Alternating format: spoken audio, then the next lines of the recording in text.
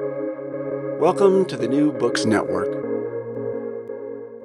Hi, this is another recording for Sex, Sex Work and Sexuality's special series for the New Book Network podcast series. I'm here today with Dr. Yvon Wang, who's come to discuss his work with us. Yvon, can you tell us a little bit about yourself and your area of expertise and the title of the book, please? Sure. Thank you so much for having me. I'm an associate professor in the history department at the University of Toronto.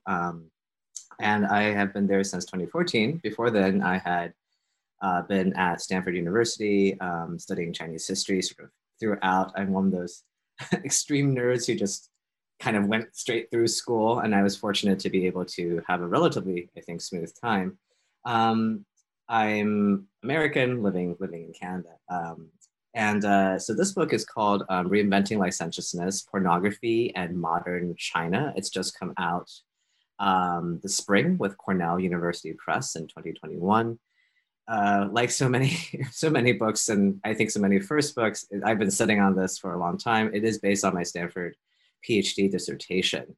Let's see. Well, my interests have always been strange, I think. In undergraduate, I went to an institution where all students had to do multiple sort of independent research projects.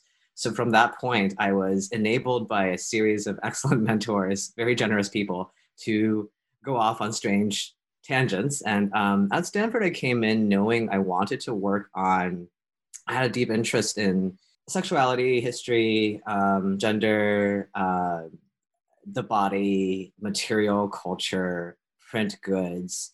And a lot of this does derive from my personal experiences. I mean, I think if people wanted to catch up with me on the internet, I am placed enough in the millennial generation that you can find out a lot about me from the World Wide Web. But I do think a lot of this was very personal too.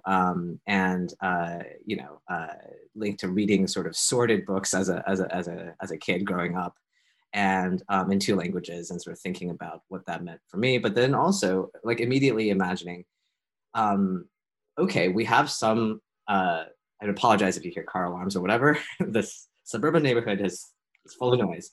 But thinking like, okay, I wonder, why we don't hear that much about what just ordinary people would be consuming in terms of print goods or just what their lives would be like. Having also consumed quite a bit of like historical fiction, I always found the academic history approach a little not quite satisfying sometimes in pushing the envelope on, okay, that's fine, but what are people mostly spending their time like fantasizing about? Like what's in their heads? We can't get there, obviously, but can we try to probe that area a little more and think about how that was a force for historical transformation?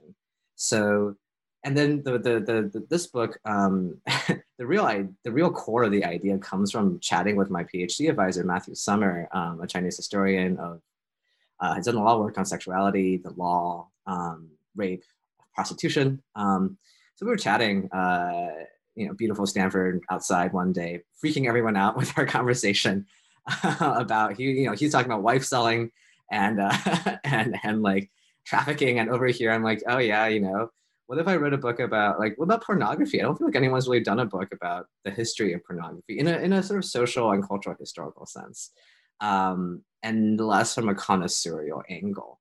And he's like, oh, that's cool. Haven't you been doing some stuff in Beijing? I happen to have been born in Beijing. I emigrated as a child, but Beijing has a pretty helpful and rich number of archives there that are relatively accessible. And he's like, yeah, what if you just did something like Ying Beijing? And Ying in Chinese and Mandarin, spoken Chinese, it means something like licentious or lewd. He's like, yeah, what if you did like this sort of like Gay New York, this very well-known piece of historical literature by George Chauncey at Yale.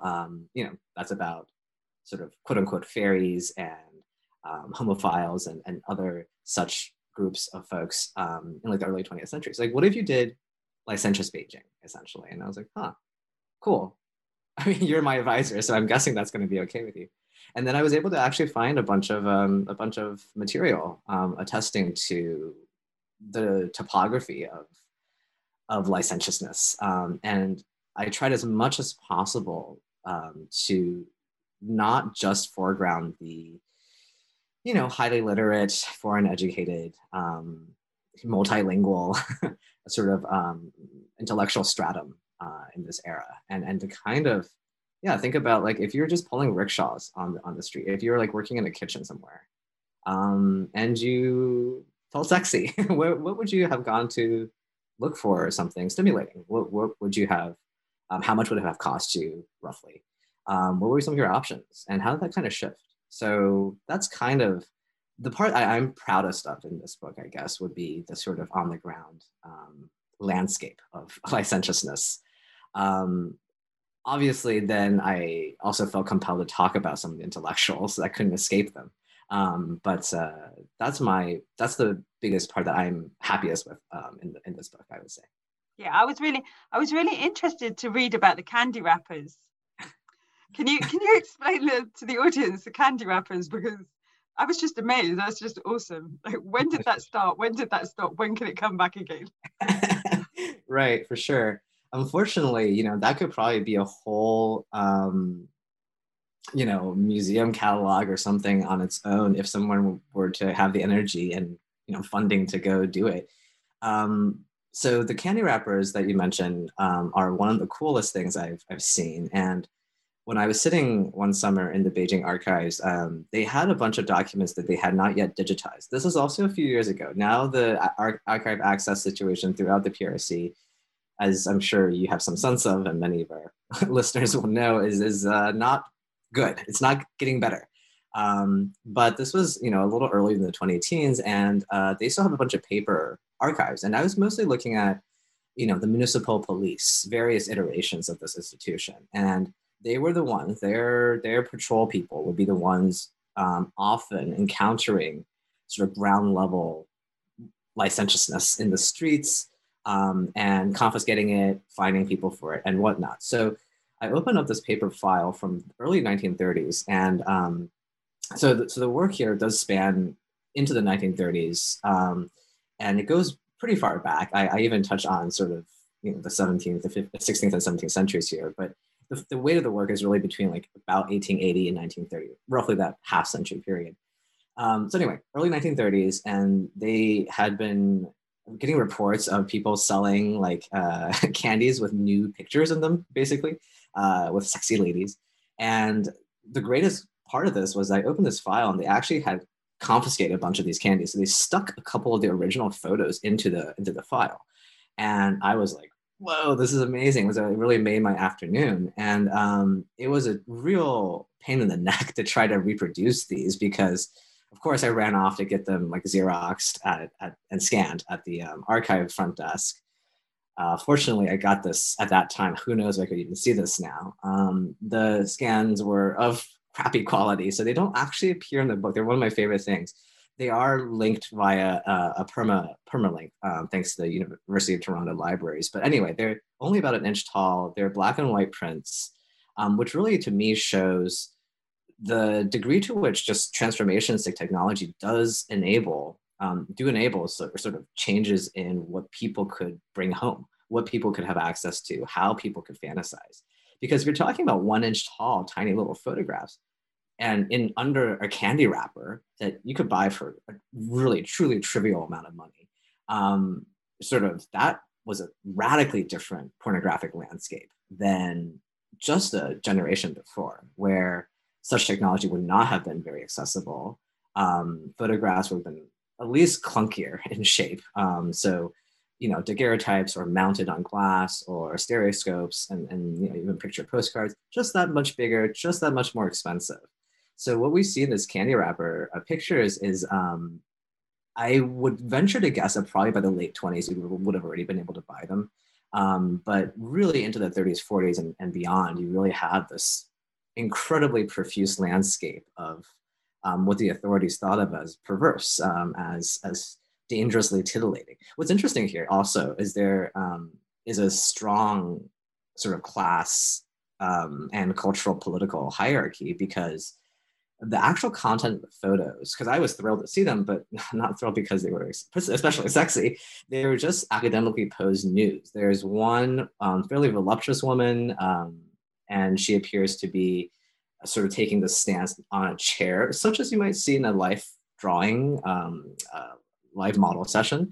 And the other portrait was of a recumbent woman. So both of their faces are kind of hard to make out. One seems to be perhaps European, or European descent. One seems possibly East Asian. It's a little hard to tell.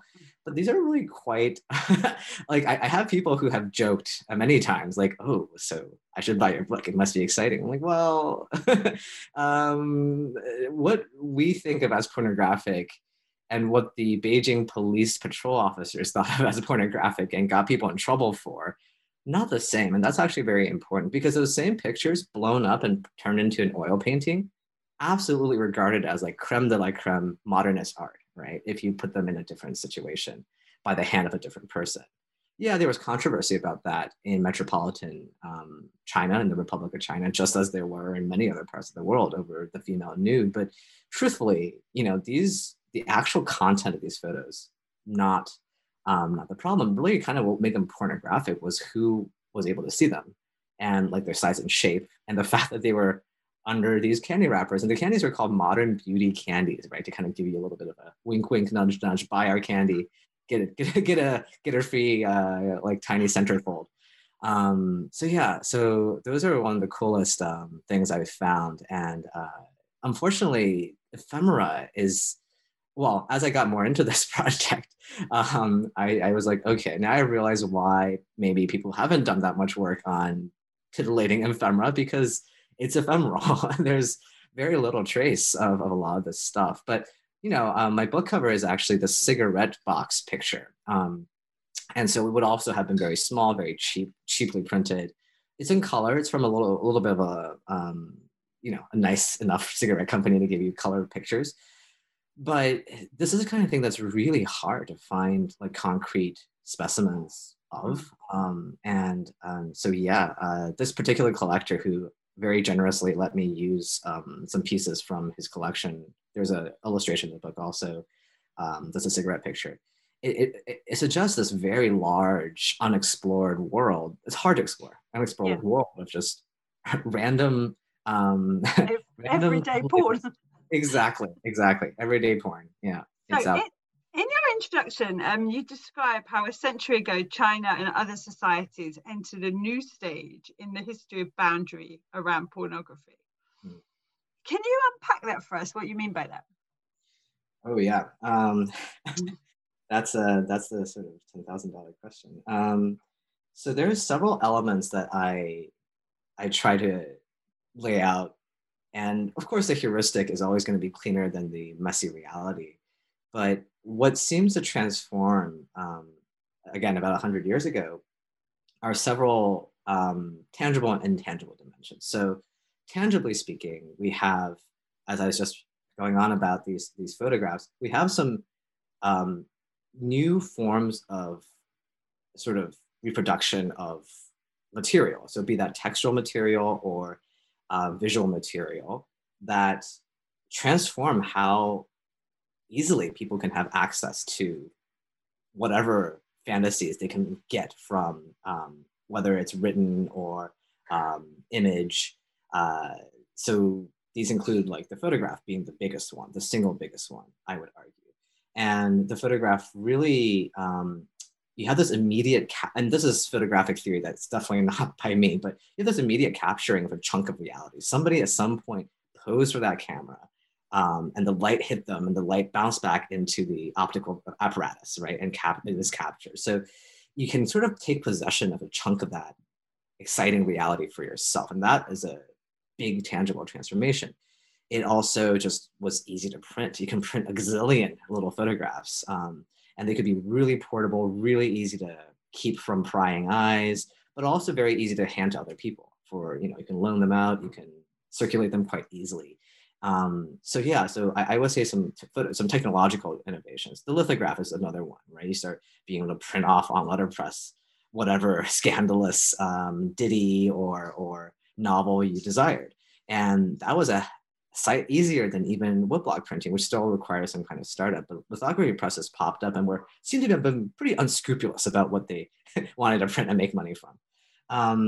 And then other tangible things are from a sort of broader sense. And they, if I had been, I kind of wish I had tackled this a little more. I know other people in sort of the Chinese history field are actually working actively on this, but one thing that I think is really inseparable here is also the technologies of reproduction. So contraceptives becoming highly reliable, really not perfect, but much more reliable than ever before. And then also relatively accessible. So, buying a rubber condom, much more within reach, maybe not the state-of-the-art kind, but you got something. Various other types of contraceptive apparatuses becoming known in the, and more available in the early 20th century, really, I think is a big deal. And and together with the photograph and with the contraceptives, we do have a shift that's more intangible in like the kinds of people who are depicted by the press, or who are actually probably in real life expressing their sexual needs, desires, fantasies, and urges, sort of becoming sexual agents, right? So the biggest group here would be women of all ages, of all social backgrounds, moving into the streets, consuming, possibly being exposed to and consuming the same stuff that men could be consuming. Other categories like youth, students, young people, had for quite a number of years, because of how long this history is in the Chinese-speaking world, have for many centuries really been thought of as particularly liable to being beguiled by licentiousness and particularly likely to consume licentiousness. So that's not entirely fresh and new, but now we have women students, right? We have young girls, we have young women also in the streets, as well as their older sisters, mothers, aunts, sort of circulating in this way. So the photograph makes it interesting because the photograph also really pushes forward this linking of pornography with the exposed body, which is not really the visual language of earlier forms of visual licentiousness in the Chinese-speaking world. And in particular, the exposed female body, right? So solo. That was not something that was particularly common as a trope in the so-called spring pictures earlier. So we have these sort of intermix or kind of symbiotic shifts that aren't really going to be, you can't really break them all apart. They're all kind of happening around the same time.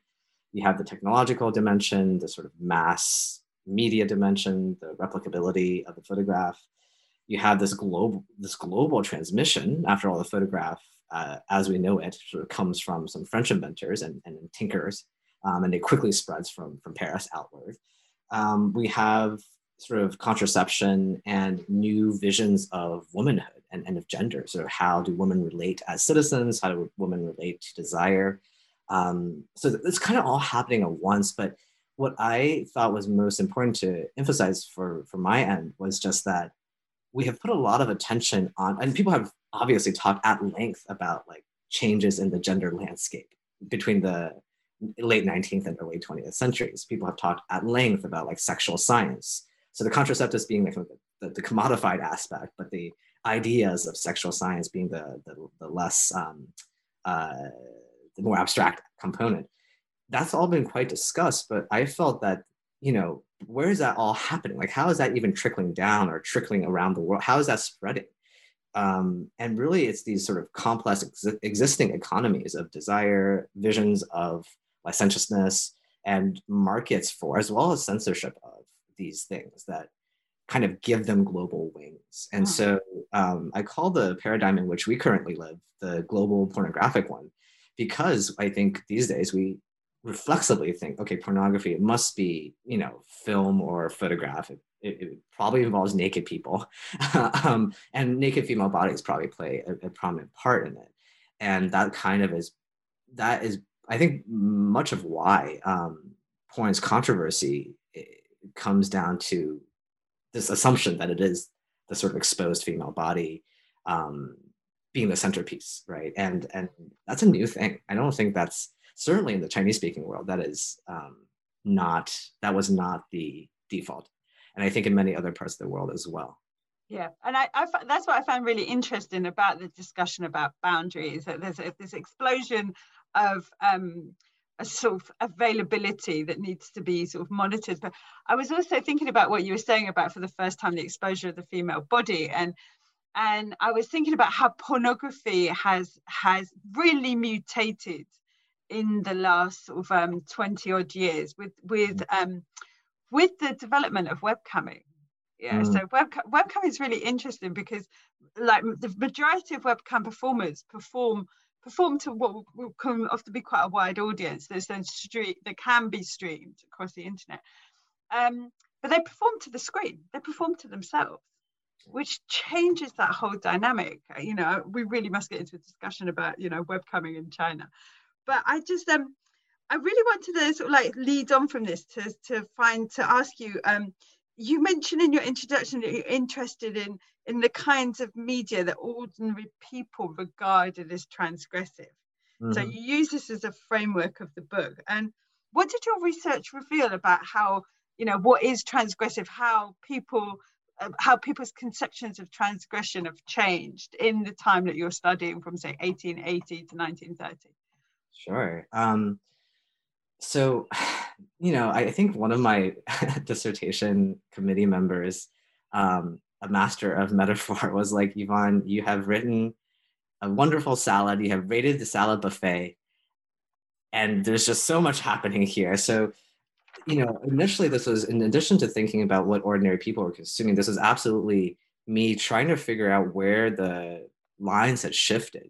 Again, as I already alluded to, and as I do talk about a bit in the early part of the book, there had been this, and in the book I call it sort of the early modern licentiousness hierarchy, this sort of schema both of the production of torrents of culturally influential pieces of licentiousness in fiction, in so-called spring pictures, in sort of artwork, even in sort of music and performance that then could also be transcribed. And I knew that shifted at some point. And at the same time, I also knew that stuff did not completely go away at all. In a way that's actually, and I need to emphasize this for people who are not as familiar with the Chinese speaking world, that is very different from like the French speaking milieu, right? In Europe, the French have a long association with sort of pornographic representation.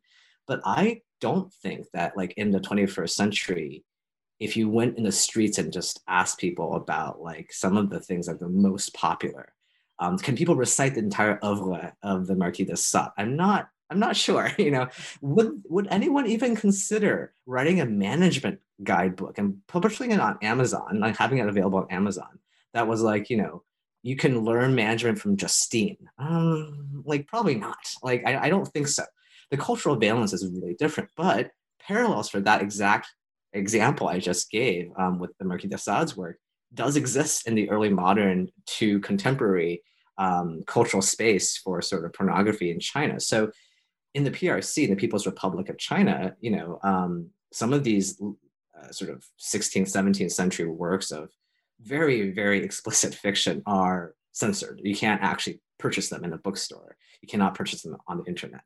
You can go to Taiwan and buy them, but you can't buy them in the PRC. However, every Chinese adult, Chinese-speaking adult really, knows about some of these pivotal works. They will know immediately what you're talking about, right? And they prove commodifiable. So, like, I give examples in the book of these, you know, family-style dinners for Lunar New Year that are themed after some of these books. It's the equivalent of saying, I'm going to a Christmas dinner that's like 100 Days of Sodom themed.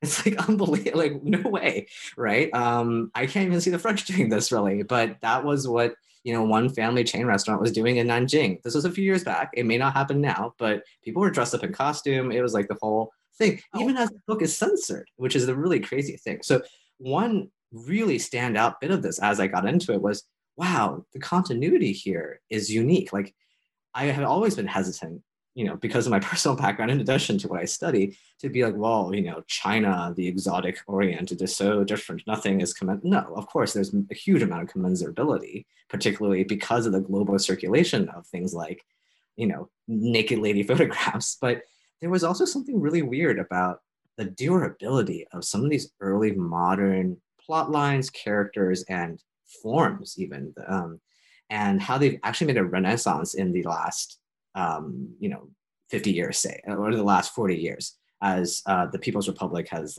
become more marketized, basically become a transnational capitalist economy.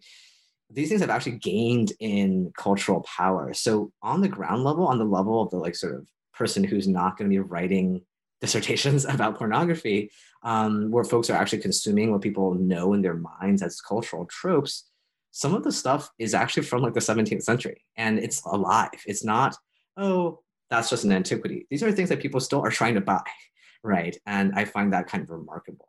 And that really sort of so sorry to interrupt, but I was really struck by what you said about Foucault in the book, and his understand and the way that he discusses modern sexuality and totally ignores China. Yeah. I mean, could you talk about it, sort of carry on with what you're saying, but include Foucault in this, because I think this is such an important point. Yeah, and I don't want to claim it as my own. I think my intellectual history, a couple of the people who are also were sort of coevals in this field, but folks who are more who have been analyzing sort of the intellectual trajectory of the notion of sexuality in places that are not English or French speaking, have made a point that Foucault sort of excises a bunch of places in the world which French people would have known had teeming sort of erotic cultures, particularly for elite men. A lot of porn was available to them, sex work, whatever, a lot of rich erotic culture. He kind of excises them from his vision of sexual modernity, or sort of a modern conception of scientific sexuality, of sex as nature, as human nature, but also sex as a question of norms and the normal and the abnormal, and the sort of pigeonholing process. So in his mind, sort of the Islamic Ummah, the Far East, they don't kind of fit into this at all.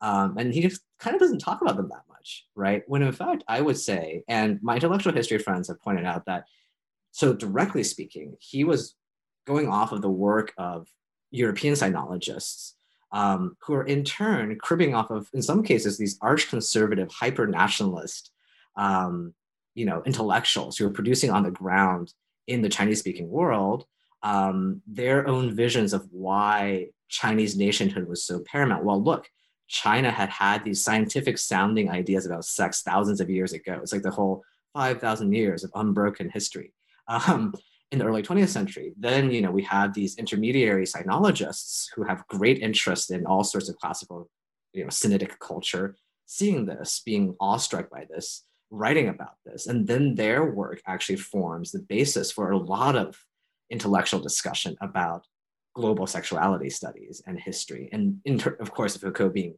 one among many in that regard. So I don't completely blame Foucault for it, but it's an interesting sort of Ouroboros circulation of, you might even call it self-orientalization, for lack of a better word, to say, okay, well, look, we had ideas about 69, 2,000 years ago, and this gets written down somewhere.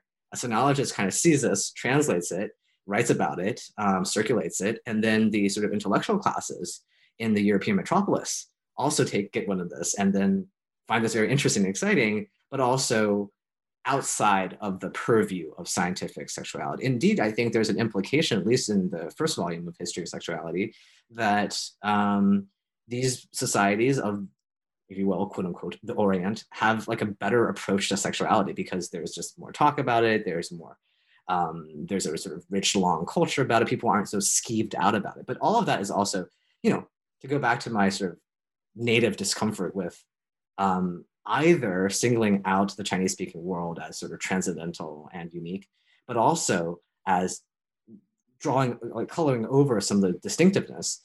It's clear that there are many aspects in which this sort of hierarchical pigeonholing tendency in sexual science is not as recent as all of that, right? So many people have revised Foucault's timelines. They're like, okay, well, and I have a lot of respect for much of the work, of course, but it's he's kind of offering large frameworks based on, it's not so tightly empiricized, right? And when you get more empirical in most circumstances, you'll find, the timeline doesn't going to fit Foucault's timeline. So you have quote mollies in like 18th century London. You have fairies, quote unquote, in like 1920s New York. You have the whole gamut, and it's not according to this timeline of the 18th and 19th centuries. And ditto in the Chinese speaking world. I think it's pretty clear that there were pretty strong attempts to regulate sexuality on what we might call sort of scientific sounding, rationalized lines long before the 19th century.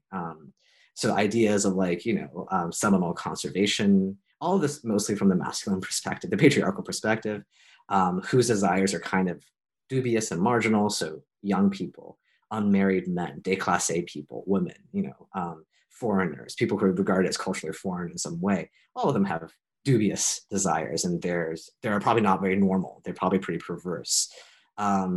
So there's that language already in place. It's not the same, but it's kind of there. And that's partially why that, plus the dirty novels that are still well known today, those two forces together, I see as being able to explain why, at least in the Chinese speaking world, these sort of late 19th, early 20th century ideas, Freud, for example, and other sexologists can kind of really quickly take root and become such an object of interest, and then in turn generating hyper-nationalist, self-orientalizing discourses that then go back and feed Foucault a few decades down the line. So it is all kind of connected, and that's part of the globality. That's part of why this is global pornography. And it's so funny because like when I read what you were saying about Foucault, like literally I've discovered Shunga. Is that the right pronunciation? In the last 2 weeks, like I've literally just bought a print of like some octopus porn. It is a thing. It is out there. And also like this picture of a client sort of lubricating a male sex worker, and I was like, and this dates from very like late 17th century, I think, and it's like, we need to be looking at sort of like the outside influences on modern perceptions of sexuality within the Northwest, because it's almost like we invented it in the global Northwest. Right. It's abundantly not true. So with that in mind, would you give us an overview of how your book discusses China's influence on Western notions of sexuality and pornography? Sure. I think for me, because my perspective is sort of, a lot of the empirical evidence is coming from urban China in the early 20th century. It's really kind of refractory to answer that question, because it's more like, well, how are these influences that were perceived by people on the ground as being foreign and Western or European, how are they kind of being understood? But actually, it is a dual exchange. So, for example, so folks on the ground in the Chinese-speaking world starting to try and kind of get these senses, often via Japan, sort of double translation. Okay, now we're talking about sex as liberating. And it has to do also with feminist liberations, of feminist political empowerment, economic empowerment. Okay, so, and then, the ending of arranged marriages. So these sort of institutional and gender dynamics that have to do with political economy too, filtering into the consciousness. And this idea that we have to talk about sex, this is a compulsion to discourse that, of course, Foucault describes.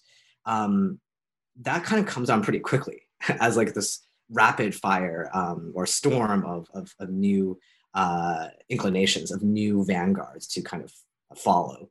And if you wanted to get China, the nation of China, which is kind of coalescing into an idea in this era, if you wanted to get this new nation on board as quickly as possible, we definitely have to really contemplate sexual politics and sexual culture. Oh, wait, but we already have all the sexual culture.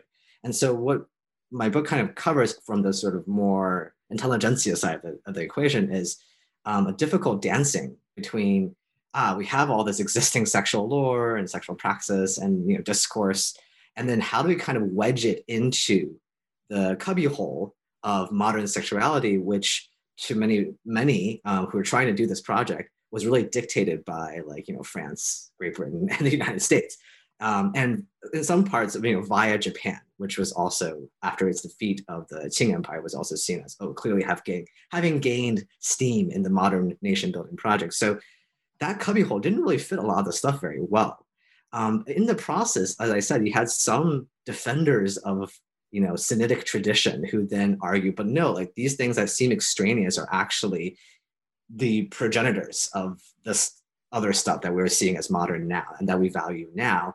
And then it's actually their ideas that kind of get people who are interested in the Orient outside of the Orient interested themselves. And so you have this kind of misrecognition to some extent on both sides of, and the sort of cultural competition, right? So the people in the Northwestern Europe in North America are like, ooh, the Orient actually has all these exotic erotic cultures, and we must kind of explore, study, celebrate to some extent this as part of our own sexual enlightenment, which guarantees our modernity. Meanwhile, people in quote unquote the Orient are seeing all this happening and thinking, okay, well, we must also talk about sexual culture, but only in certain ways. We can't decide how to talk about it. We will bicker about this and we will attack one another in the most hostile ways imaginable in the public sphere.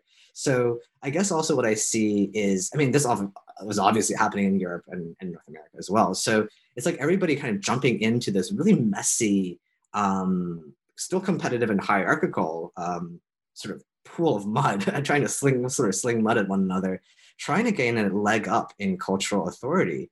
What had once been in both Europe and I think certainly in like imperial China, a more taken for granted incommensurability between the elite and the non-elite views of sexuality was now getting kind of muddled. And the elite desperately that's why the book is called Reinventing Licentiousness.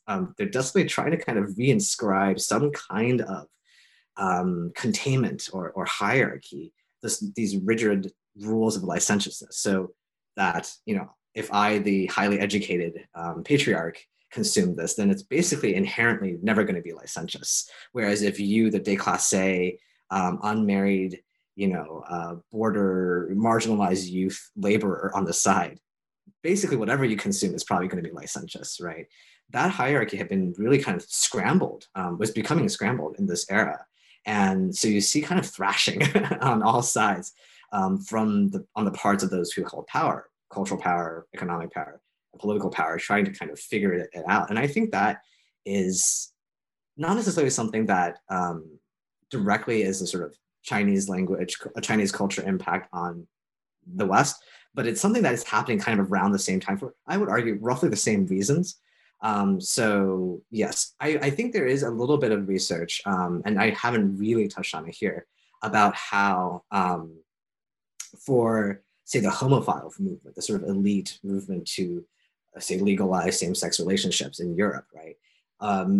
Like Magnus Hirschfeld, some of his followers, really saw a lot of promise and romantic and sexual promise personally too in the Far East, because they knew, at least for male-male sexual relationships and romantic relationships, there were these culturally kind of positive valences in Chinese-speaking places and Japanese-speaking places. So there is a sort of trying to find a sort of more utopic space in places outside of Christian Europe for their needs too. But that's not quite as prominent here, although I wager that a lot of those exotic courtesan photos, new paintings of Asian bodies, I mean, these things no doubt had a teeming market in the West too. And so again, we get into this kind of complex Ouroboros circulation, and that's the nature of global pornography that I think we continue to live in. Yeah. I was really struck when I sort of like I said, my latest discovery, Shunga, how explicit it was for the time period that it was created. So you describe your book as having two goals. What are they, and can you explain how the book discusses them? Why are they important? Okay, I'm surprised I said I had two goals. I think that was part of the salad buffet problem. I was like, wow, I have so many goals. I wish to talk about way too many things. I guess, yeah, one of the prominent one is the sort of social history of modern sexuality. So why and how did, at least in this one case of like urban Chinese markets, did these apparently very new ideas about sexual nature, the sexual body, and sexual agency, how they kind of become assimilated, how they become mainstreamed and dominant, such that in many ways we continue to deal with them These are current, these are present, and living, I think, standards for sexuality. How did they come to be so globally kind of taken for granted? And it had to be, I felt, more than just intellectuals convincing other intellectuals because they were so salient for nationalist projects or for certain economic projects. No, it had to be something else. But how was that actually operating? So one of the goals, I guess, would be to consider the workings of the more quotidian marketplace. And in the Chinese case, that had existed for centuries. For print goods, for media goods of all sorts. How did that kind of interact with new ideas? And what role did it have in generating what we can more observe today? Because to me, the paradigm, yes, new media, new forms of self-representation that's been made accessible since the 1930s have continued to change the landscape. But I think some fundamentals are in place, and they do trace to this era, and they do have roots in like everyday people, just barely literate people buying and selling like kind of crappy ephemeral porn, and then officers of the law trying to stop them and creating more demand, creating rarity, creating a sense of what was acceptable and not acceptable, and thus what was worth more and worth less. So those sort of fine-grained or grassroots level exchanges, I thought surely would have, we kind of had to also look to them to understand how some of these ideas took root, because this is an area of the world in which the wealth gap was enormous and the literacy gap was enormous in this period. So people were not standing around expounding Magnus Hirschfeld to ordinary Beijing dwellers to get them to understand the new ideas of gender and sexuality. No, they was kind of coming in from somewhere else. And so that's kind of one leg of the project. And another one is to really just drill down and think, okay, what did change and what didn't change? It's a pretty boring and reductionist view of history in some ways, but it is kind of a central project of, okay, so we have the early modern legacy living on and thriving and still being really commodifiable and like really having that spark, that aura, if you will. Yet a host of new technologies and new types of pornographic imaginations also sprouting up and being sometimes used to express or depict some of the older characters, tropes, and sort of visions of sexual desire. So it's both, what I'm trying to do is build on the already quite rich work that's existing, and to kind of take it down to the grassroots, and then also just kind of bringing a bit of a microscope or a bit of a magnifying lens to sort of think, okay, what did actually change here? To empiricize a little more fully what's happening. And so the watersheds of change, the moments of change, the 1920s, for example, by the late 1920s, many things had started kind of clicking into place or shifting. Discourse that had been viewed, or nude paintings that had been viewed with more opprobrium, by the 30s are much less problematic. It does have to do with larger political economy shifts. This is a really politically chaotic time in urban China. But what did that feel like sort of on the lowest levels? These are people who were, I have stories of people who like are saying, I came into Beijing to sell peanuts, and then I don't really know how to read, and then my neighbor over there was selling these like little lady pictures and making a lot of money, so I also bought some lady pictures and started doing it. So okay, that kind of person actually has a role in these mighty Foucauldian like machineries of change, I think. And I don't know that their role has been really explored, certainly in the Chinese speaking world, I think a little bit underexplored. So for good reason, they're hard to explore. And so that's why I was so intrigued. The ordinary people also come to include just sort of historically anonymous people. They're not necessarily all the most marginalized. So yeah, students in that sort of book survey that a leading sort of left-leaning or progressive newspaper was putting out, it purported to interview or survey students around the Republic about their favorite books. And these were pretty historically anonymous people for the most part, responding to something that mass media made possible. But and so they were not the poorest of the poor, but they were not particularly necessarily influential personally. So yeah, the sort of odd person out literati, the sort of average student, the urban dweller who was not the one making policy. What is their experience? So I guess those are the two sort of impetuses I had in this book.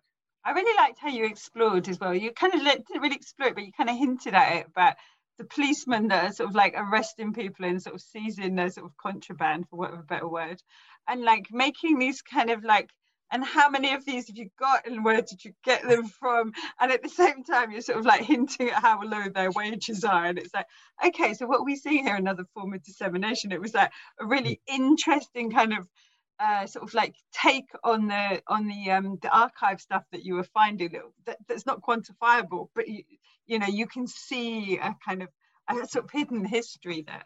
So I wanted, can you explain to us the notion of yin ideology and how your book explores this? Yeah, yin, Y-I-N, yin.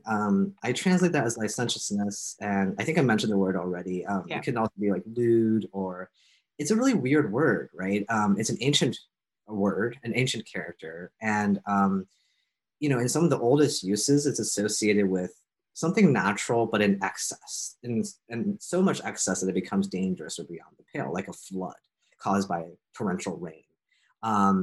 It was applied in some cases to heterodox things. So in like late imperial, so Qing era, 18th or 19th century law, you would see in the criminal code yin temples. It didn't necessarily mean sexy temples. It meant sort of temples that were not authorized by the state or that were seen as potentially heterodox. And so there was always, just like the word pornography, interesting. I think yin is not the same, but it has that inherent judgment. It's an inherently judgmental category. So the yin ideology I described has roots in some of the foundations of the Chinese imperium, so the Chinese speaking imperial bureaucratic sort of state setup and the political economy of that, where you have the son of heaven, you have his officers, whether recruited by blood or recruited by eventually examinations, the so-called imperial bureaucracy. And that whole system, really, the emperor is the only perfect subject. So everyone else is in theory kind of a sort of a son and a to this ultimate father, right? So the emperor's desire is the sort of fully legitimate desire. Of course, this is a theoretical construct, and in reality, it's much messier than that. But the idea of the yin ideology is basically that the patriarch can do no wrong. So what's licentious for the guy on the street is never going to be licentious for somebody with the sufficient position to kind of insulate him from these things. And it's almost always a him, right? So I've been thinking more because I've been working on some other stuff since, and you know how it always goes. You write the thing and then you're like, oh, and it's finally out in print. And then you're like, oh, I could have phrased this in a more comparative manner. And so I've worked on some more comparative stuff after working on the book. And I would venture that this yin ideology maps pretty closely to some other, I'm calling them like old world sexual hierarchies. So erotic hierarchies of whose consumption is the most legitimate consumption and unquestionable and kind of taken for granted, and whose are not. That maps onto who's a political, economic, and cultural subject and who is not, right? So really the range of people, possible people you could be in a society and retain that sort of full agency over your own desires and legitimacy. That was a very narrow band of people. Like basically you're property holding, you're male, you are, elite, you have literacy, you probably have some role in the state, in the hegemonic institutions that be. And so that's a yin ideology as I see it in the imperial Chinese setting. And it kind of has close parallels, I would say, in other settings as well. Sort of these old world empires, such as, and here I'm almost kind of agreeing with Foucault. I'm like, well, the Arabo-Muslim societies and the Oriental societies, but these are old world land-based agricultural empires with like very diverse populations. So I don't think it's that surprising that they evolved to kind of have some of these parallel ways of ordering desire, such that people at the top, you could desire women, you could desire men, you could have concubines, you could paint your palaces with pornographic murals. I mean, that was maybe not always okay, but that was done. That was a thing that was done. You could collect titillating objects from far away and kind of use your cultural status and your tools at your disposal to kind of condition that as connoisseurial and curious and a mark of actually that further reinforces your elite stature rather than demolishing it, right? Rather than kind of laying that open to question. Whereas that same like fan or painting or novel in the wrong hands is automatically cause for concern in the eyes of the people on top. So it's an intensely, these are intensely hierarchical societies. So I don't think it's surprising that who gets to consume what kinds of sexual depictions is also intensely hierarchical. And all of this also, it's not always unchallenged, but it's kind of taken for granted that there's going to be somebody who has more authority to say what's okay to look at and what's not okay to look at. And that some people's desires are basically never okay, are never sort of fully legitimate. And I would say that's in this yin ideology idea in the Chinese speaking world. And as I've been thinking about it more, I think that in some of these other land-based old world Eurasian empires, that was also the case. And even in the heartland of the West, the sort of colonial metropolises of the West, I think we do also see these assumptions dying pretty hard. They kind of continue. Well, some people know what they're doing. They also happen to be the people running the state and owning much of the property and controlling the products of literacy. So these are the folks whose desires are sort of easy to justify if they have to justify them at all. And then for the vast majority of the rest of the society, it's people still desire whatever they desire. People are still going to find ways to actualize their fantasies or fantasize about their fantasies, but all that is going to be much more likely to be regarded as not okay. And of course, from the historian's angle, to be meta about it, obviously it looks extra this way, extra bifurcated between the people who get to have their desires and to eat it too, and the people who don't, because we're working from sources that are generated by empowered institutions. So, from the police angle, and I appreciate your bringing up the comparability between like a random patrol officer on the streets of Beijing and say like 1919 and the person he was arresting, because they were in background not necessarily that different.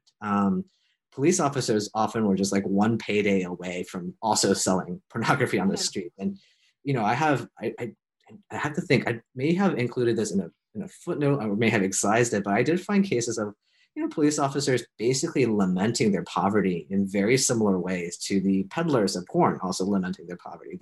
They weren't that different in terms of people. And that's one of the tricky things about this global modern pornography, is that the people are trying to uphold some vestige of this reinvented hierarchy of who gets to dictate what's normal sexuality, what's healthy, what's good, and what's art, what's science, and what's porn.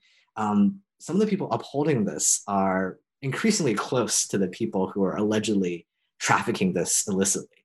And things become very muddled, I think, in a way that they really hadn't been earlier. Yeah, and it's funny that you should say that, because as you're talking about this, it's an idea that's come into me. And in the book, you mention a phrase, the commodifying of licentiousness in a time of flux.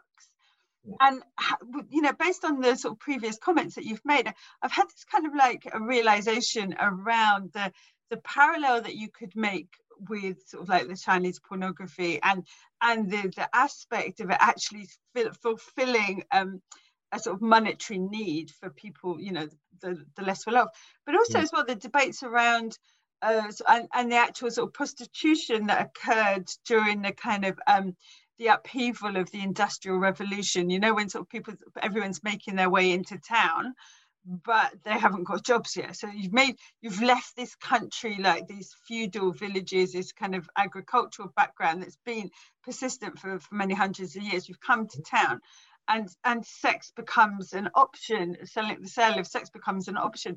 And it's quite funny because that's the time frame that we get the word pornography from in this in the global northwest. It's like the 1850s, and it literally means the writing of prostitutes. And I was thinking about the phrase commodifying licentiousness at a time of flux, how when the flux settles, the licentiousness gets addressed. Like, it's okay, poor people, you can do this for a while to cover yourself. Now it's all settled, not going on anymore. We're taking it back. Yeah, and I was thinking about that again, like, you know, I so wish I'd met you before I wrote my PhD, because I would definitely included this, because in my work, like with webcamming, like, so webcamming entirely unlegislated, across the globe, even in the US where they're nuts about any type of sex work, and who's doing the webcamming? My research was that I interviewed 35 webcam performers. 50% of them were educated to degree level, and, like, you know, 15% above degree level, and they couldn't get jobs. Well, they couldn't get jobs that were paying them enough, so they were camming. And, you know, so nothing happens about those types of sex work that are shoring up the economic sort of framework. You know, it's quite interesting, because I'm really, like, I keep going back to the policeman, and the policeman asking about, how many of these have you got? Where'd you get them from? I wonder how many of those cigarette cards that you were talking about actually disappeared, like, out of the evidence box. Yeah, well, so actually someone else, I was talking to an undergrad class about this. A friend of mine teaches in Texas, and I was talking to her class, and a very perspicacious undergrad was like, so, like, the police people just, like, take them and resell them? Like, what do they do with them? I have no idea. I mean, in some cases, they clearly kept the evidence, like with the modern beauty candies, actually just, like, stuck them in the files. I know from police who went to observe performances. There were lots of theaters. Picking opera is regarded as kind of high class today, but like so many things we regard as high class culturally, like opera itself, it was tawdry and kind of body, and seen as kind of tawdry body, not necessarily very elegant in its own day. And it certainly had performances that would have been titillating, sexually titillating, right? So there were actually police officers that the Beijing police would post in theaters. Very nice job, because you get to watch the whole thing, and you get to make trouble for the theater owners, who I would see records of, like, the same guy, the same theater manager being brought in like every 2 weeks and fined, basically as a surcharge, as a tax. After the police had decided that one of the actors had done, like, an obscene gesture on stage, or said something dirty, like ad-libbed something that was profane. So it's not necessarily surviving, but I have a sense that, yeah, again, the line separating the low-level patrol officer from the people he was fining, arresting, or detaining for a few days in the detention quarters at the headquarters, very, very similar.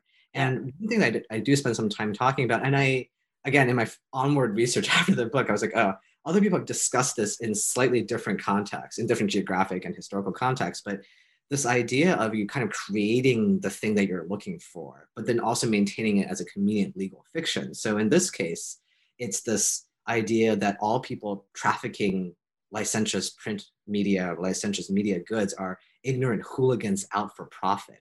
The profit motive was kind of morally suspicious, right? And it's, people like to say that it's because Confucianism is very suspicious of profit, but really I think, like, Protestantism is also, other religious and spiritual traditions also have some suspicion toward just mere profit. So, and they're ignorant and they're hooligans, right? And a lot of times these sellers come before the police interrogation, they're like, yeah, that's exactly what I am. I don't even know what I'm selling. I just wanted to make a buck, which doesn't even make any sense, because if you don't know what you're selling, why the heck would you be selling this and not something else, right? You have people on the street selling literally everything in Beijing, right? It's an infamous secondhand economy. It's a recycling economy. You have, you know, rags, everything from rags to peanuts to toys to anything you could think of was being sold. So, and some of these people had done other professions. Others were ground level professions, and they decided to turn to this. So clearly they were not ignorant. They were out for profit, but they were not ignorant. And yet it was just convenient to kind of say, okay, yeah, basically I will tax you by fining you, confiscating your goods. I'm not sure what happened to those goods. In the People's Republic era, in the 50s, I wrote a paper about sort of the so-called dirty books in the 50s and what happens there. We know that they destroyed a lot of them. or at least the instructions were to destroy a lot of the stuff that was being confiscated, but then to also always keep a backup, at least one backup copy. So I have a sense that it's entirely possible that the police just went right back and fenced it somewhere else. Totally possible. So, so yeah, I don't have concrete evidence of this, but it's totally plausible. I think it's totally plausible. Yeah, it's really and, interesting. It's yeah, really interesting. It's really interesting what you see in the data sometimes that isn't quantifiable, but you can see it. Yeah. You know. So in your conclusion, you just your conclusion is titled "From Yin to Yellow." Can you tell us what you mean by that, from yin to yellow? Sure. Yeah. So yin is this quite old word in Chinese and goes back centuries. And as I said, it has meanings that are a little bit outside sex too. But I would argue that by the turn of the 20th century, when you say yin, and certainly today, if you say this word, it does pretty closely map onto like pornographic, licentious lewd. It has kind of narrowed its meaning to be more about sex.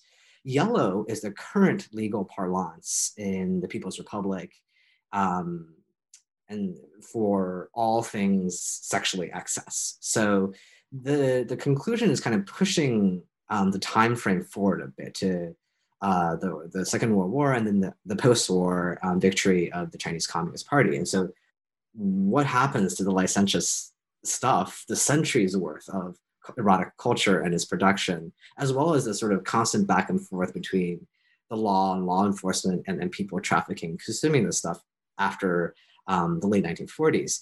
And, so the People's Republic is often viewed as a big cultural break because unlike the preceding regimes of the Republic of China, the new authorities really crack down on cultural output. And they really try to do this systematically and across their new nation, very, very in a coordinated and centralized manner. And to some extent, this is true. And not all of this is in the conclusion. As I said, I also kind of wrote a spin-off paper kind of about this. But at the same time, Mao Zedong himself is referring to a particular scandal, quote unquote scandal around nude painting. He's referring to that 17th century infamous novel, Plum and the Golden Vase, which I described earlier as having had this like themed dinner, having been, some of the characters have been used in like management handbooks and stuff. So this very popular and very pornographic cultural reference. And a lot of this work has to be very much piecemeal because the evidence is even thinner. But it seems pretty clear that the reinventing of licentious hierarchy, of this yin hierarchy, of this sort of some people's desires are just taken for granted, occurs big time in the post PRC era, right? So that literally this particular novel, the 17th century novel, was not accessible to the vast majority of the population, but Mao seemed to have approved people of a certain bureaucratic rank and above to read it. So you could go pick up a copy. And I had some memoir and sort of oral history accounts of people saying, yeah, it'd be under guard. You go and they would deliver it to you with people like a little tricycle or something. And there would be extra deputies going along with them to make sure no one stole the books, things like this. So it is pretty accepted, I think, that the official order, or at least in the 50s, was if you were of a pretty high bureaucratic position, like the head of a province or something, you could have access to this novel if you so desired, but not otherwise, which I don't know how much more transparent you could be about really forcibly reinscribing that default assumption about some people's tastes and some people's desires just always being more legitimate than other people's, right? I've been asked also in the course of sharing about this book in its earlier phases too, what's your take on porn? Are you pro-porn or are you anti-porn? I'm like, well, I think it's pretty obvious that I'm not anti-porn. I'm talking about it. I'm not proceeding from the position that it's inherently corrupting, bad, evil, or even fully avoidable. It's not necessarily something that I think is purgeable. What I do think is worth noting is how again and again the hierarchies and the presumptions of whose desires are basically more okay than other people's desires. And then, as you were saying about camming, how those assumptions undergird massive systemic hierarchies, bigger ones of political economy, how that is not usually, that's not necessarily thought of very clearly. So what we see in pornography and what we judge to be pornography is just one facet of these larger judgments and taken for granted dichotomies or hierarchies between whose desires are okay and they count as art, as science, and as medicine, as curiosity, as connoisseurship, and whose are dirty, corrupting, perverted, and so forth. And of course, queer theorists have had a lot to say about the drawing of these boundaries, but I thought it was really important to kind of bring that together a little bit in the social history. Yeah. And that was kind of why I asked you along, because like the whole point of this space is that, let's just get over it. Sex work is here, whether you like it or not. It's here. It's been here a long, long time. Let's just study it as a cultural, as an anthropology, as an art, as whatever. But let's study it and let's start having this like sort of binary debate about whether it's good or bad. Let's stop this. Let's stop all that mileage that we give into the feminists who otherwise wouldn't have a political voice. Get off that. It's like time for them to like get off the hobby horse and move it along, which is entirely why we're doing this. So what do you hope to achieve with this book, and who did you write it for? On some level, when I'm advising students these days, I'm very transparent. Like academia, lots of pitfalls, many times think of these things as like fiery hoops you just kind of jump through to get things done. Who did I write this for? I mean, some level, it's a self-expression too. I feel like we don't talk about that very much. And for something that's so touchy a topic as pornography, I wonder how many people hear me talk about this topic and are like in the back of their minds like, oh, so this person must like porn. It's like, so what? I mean, sure. Porn.